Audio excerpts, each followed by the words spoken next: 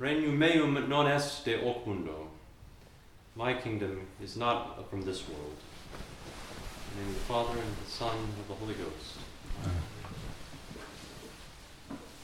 Today's Feast of Christ the King, we know, is, relatively speaking, a very recent feast. It was instituted 95 years ago by Pope Pius XI. It is, in that sense, a modern feast, and it, in some ways, was instituted to respond to modern conditions. The forgetfulness of the kingship of Christ by almost all the nations of the modern world, be it Western liberal democracies, be it the totalitarian regimes which were arising all throughout the world in the early 20th century.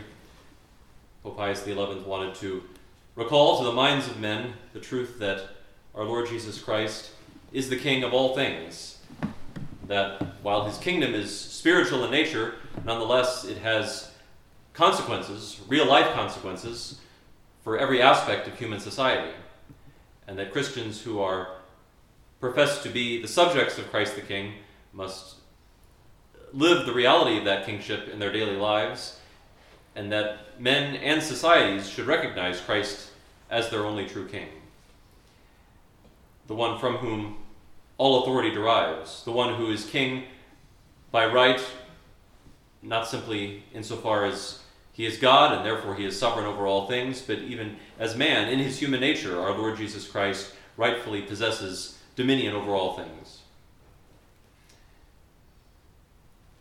So this is a modern feast, and yet it is perfectly in harmony with the spirit of the liturgy and with the place in the liturgical year in which it is located.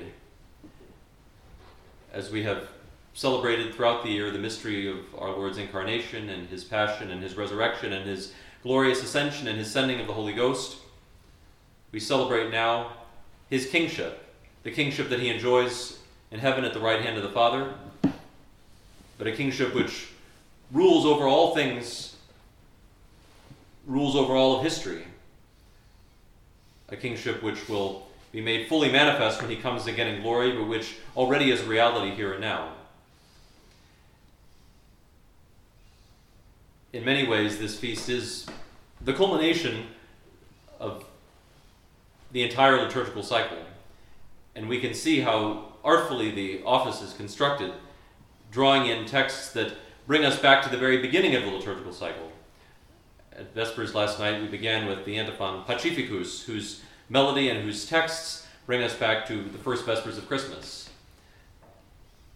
Today's feast celebrates the fulfillment of what began in the Nativity of our Lord. Similarly, at Vespers last night, we heard the words of the angel Gabriel to Our Lady at the Annunciation. The Lord God shall give him the seed of David his father, and he shall rule over the house of Jacob forever, and of his kingdom there shall be no end. The promise that was made at the very moment of our Lord's conception. We celebrate today the fulfillment of that promise in our Lord's glorious kingship over all things.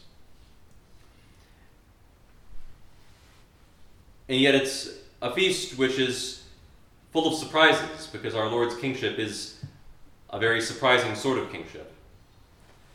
We see that perhaps most strikingly in the Gospel of the Mass. After hearing in the Alleluia that his power is an eternal power which shall not be taken away, and his kingship shall not be corrupted, shall not decay. We heard in the gradual that he will rule from sea to sea, that all the kings of the earth will adore him, all nations shall serve him. This is the setup, and then the Gospel presents us with the scene of our Lord standing as a prisoner before Pilate, already having been handed over by thy own nation and the chief priests. God's chosen people have rejected him and condemned him as a blasphemer. The religious authorities of the chosen people have condemned him. They've handed him over now to the highest secular authority, which is interrogating him about his supposed kingship.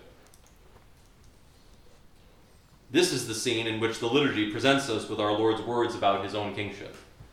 Our Lord's clearest teaching about his kingship comes in this moment of utter disgrace, utter powerlessness before all of the seeming powers of this world. And so our Lord's kingship is revealed to us as a kingship which is established through his innocent suffering.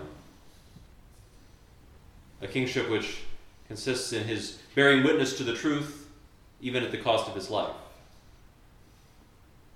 This is the way in which our Lord's kingship is inaugurated. His kingship does indeed extend over every people and every nation, but it is not like the kingship of this world. It is a kingship based upon truth rather than upon power, or rather based upon the only true power, which is the power of God, which is founded upon the truth. And the paradoxical nature of this kingship of our Lord is brought out as well in the introit with which we opened this Mass. The introit which presents us with the worship of the heavenly sanctuary as described in the 5th chapter of the Apocalypse. In that chapter, the seer St. John has been weeping that there's no one worthy to open the book, to break open its seals, and he's told that he shouldn't weep because the Lion of the tribe of Judah has conquered. And one might expect then that a lion will appear, and instead the Lamb appears. Worthy is the Lamb who is slain to receive power and divinity and wisdom and strength and honor. Our Lord is King as the Lamb who is slain. A lamb is not an image of power and domination, and still less a lamb who is slain, a lamb which is lying upon the altar, immolated as a victim. This is the image which is presented to us all throughout the last book of the Bible for our Lord Jesus Christ and his glorious kingship. It is the Lamb who is slain who breaks open the seals. It is the Lamb who is slain who judges the world. And it is the Lamb who is slain who takes his bride to himself. So our Lord's kingship is not the sort of kingship that we would expect. And if we want to be the servants of such a king, then we have to expect that our own path will be like his, that we will share with him in his victimhood, in his innocent suffering, in his being offered to the Father in sacrifice, and so establishing his kingship. On a final note, the liturgical providence of God today brings together the Feast of Christ the King with the 21st Sunday after Pentecost. And it's interesting if we look at the text of the 21st Sunday after Pentecost, that the Gospel of that Sunday, which we'll hear read later this week, begins also with a king. The kingdom of heaven is likened to a king who would take an account of his servants. And so we receive more information about the kingship of Christ in the gospel that is given for this Sunday, which we'll hear later this week. A king who takes account of his servants and is presented with a servant owing him an immense debt, who ought to be sold with his wife and children in order to pay the debt. The servant falls down and beseeches him, "Have patience with me, and I will pay thee all. Misertus autem Dominus servi illius." The Lord of that servant, being moved with pity, let him go and forgave him the debt. This is the sort of king that we have. A king who forgives debts that we could never pay to him. A king who is far more generous than we would ever have expected. A generosity which is conditioned, it seems, in this parable on only one thing, namely that the servant is willing to extend to his fellow servants the same generosity that he's received from the king. Because as we know, he goes forth and meets his fellow servant who owes a mere pittance in comparison with his own debt, and he throttles him and demands repayment. And it's then that the wrath of the king, or as the Apocalypse puts it, the wrath of the Lamb, is unleashed upon the wicked servant, serve nequam. The only thing, it seems, which can prevent us from receiving the mercy of our King, of Jesus, the King of love, as we honor him here in our oratory, is our own unwillingness to embrace that mercy, to let that mercy be communicated by us to others.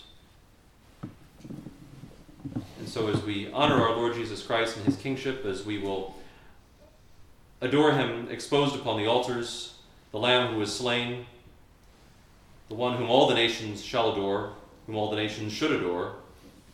As we adore him today, let us ask him to help us to imitate him in his kingship of love, his kingship which consists in laying down his life for us, laying down his life for sinners.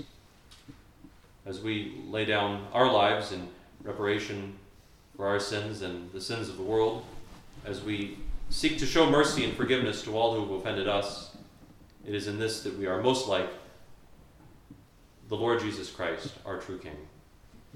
In the name of the Father, and of the Son,